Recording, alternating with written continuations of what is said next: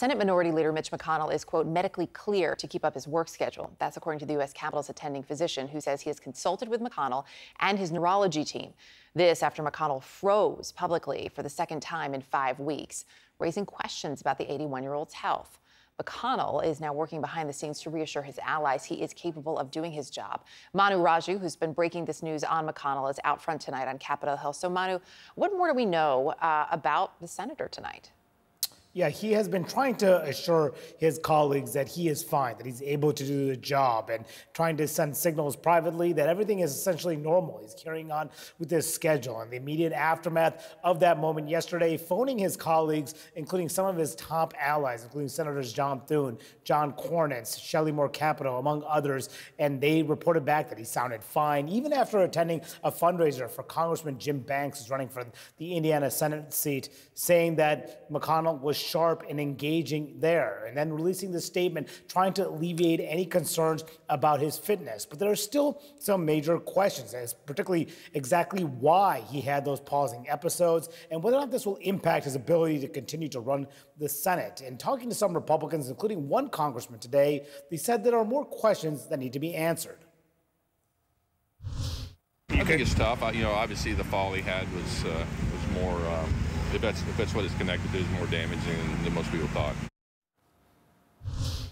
So the big question right now on Capitol Hill is exactly how long Senator McConnell can continue to remain as Republican leader. His confidence are indicating he has no plans to step aside before the end of this current Congress, which ends at the end of next year. But the question will be, will he continue to try to run the Republican conference that he has run since 2007, being 16 years, the longest of any party leader in the entire history of the United States Senate? Will he try to do that from 2025 and beyond? That seems to be a growing skepticism on Capitol Hill that he will continue beyond this Congress, and that could set up a really significant leadership scramble that could define the Republican Party for many years to come. But that is really the focus at the moment. And Erica, next week, the Senate returns after a 5-week recess. Mitch McConnell will face his colleagues for the first time since that episode, and undoubtedly the questions will remain. Yeah, absolutely, Manu. Appreciate the reporting as always. Thank you. Thank you. Out front now, Dr. Jonathan Reiner, director of the Cardiac Cath Lab at George Washington University Hospital. Dr. Reiner, I have to say, one of my first thoughts when I heard this, lightheadedness and dehydration, was that freezing up is not generally a symptom of those two. Maybe you lose your balance, you black out, you feel nauseous, but you don't freeze up. Is that a typical symptom? No, I think everyone has had an episode where they feel a little lightheaded, perhaps. They've had a fever for a couple days and the fever breaks and they're dehydrated, or they've been out working in the garden and they've been sweating a lot. And what the typical symptom of dehydration is lightheadedness, not the inability to speak for 10 seconds. The note from Admiral Monahan at the Office of the Attending Physician is really limited by what his patient will allow him to say, basically.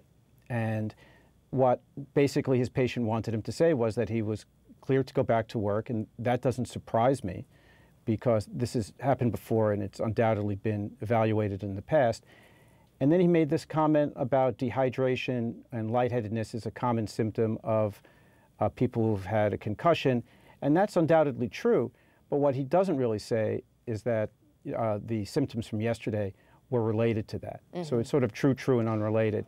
But again, I think Brian is limited by what his patient is willing to let him to say, allow him to say. He did note that he did consult with, or I guess spoke with, his neurology team, with McConnell's neurology team. Right. You mentioned this note. He can only say so much. He's medically clear to continue with his schedule.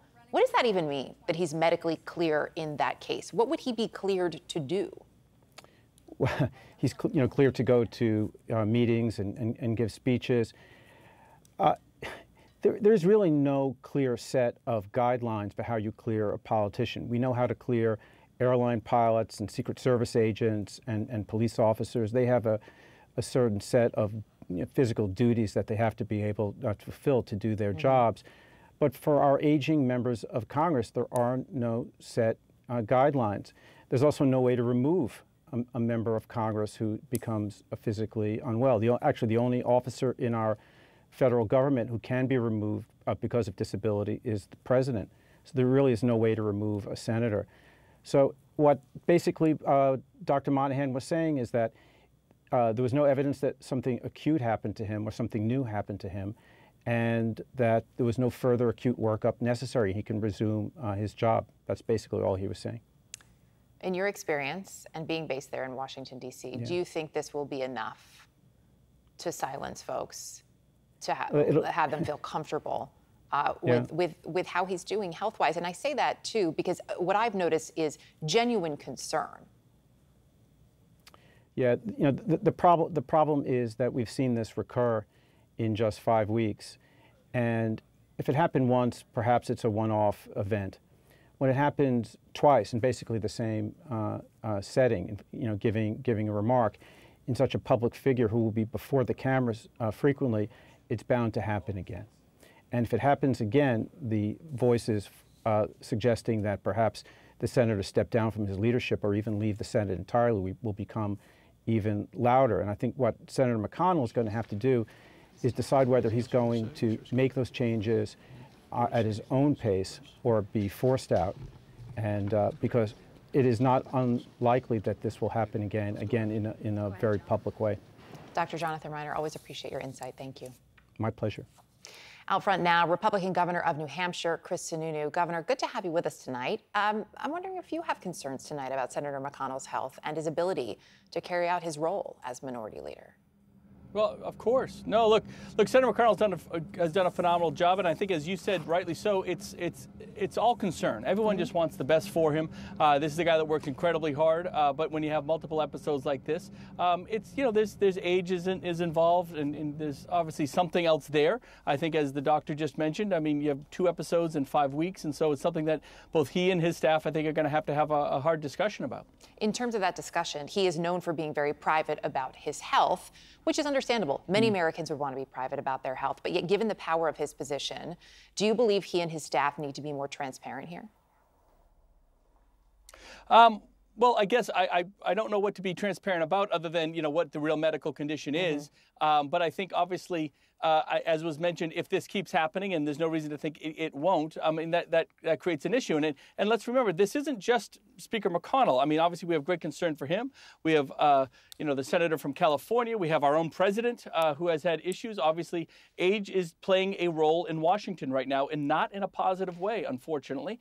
And so there's just an opportunity here to say, okay, you know, no hard feelings. It's a health, it's age. You know, we got to move you out of a leadership position, bring kind of a new generation, another voice in. There's lots of folks that can do these jobs. And these folks have done a very good job for their constituents and for the country. And we say thank you and you know, bring in some new leadership. Last question on this, because I do want to get to some other topics, but you bring up age, mentioning Senator Feinstein, mentioning President Biden.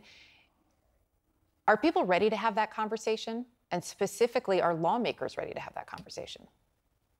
Well, America's ready. That's for darn sure. I mean, this is not a new narrative. This is something that folks have been discussing over the past year. I think it's just really bubbled up quite a bit when you have 2 potential presidential leaders on the ticket that are quite elderly, frankly. I mean, both you know, in the 80-year range. We have issues with senator and a couple senators now not being able to fully perform their jobs. And in these types of leadership roles, you need to be on the job 120%, be able to move at any given time. I mean, that is the pressure on these jobs. This is America at stake. This isn't a small game here. There's a lot at stake for this country, for 330 million Americans.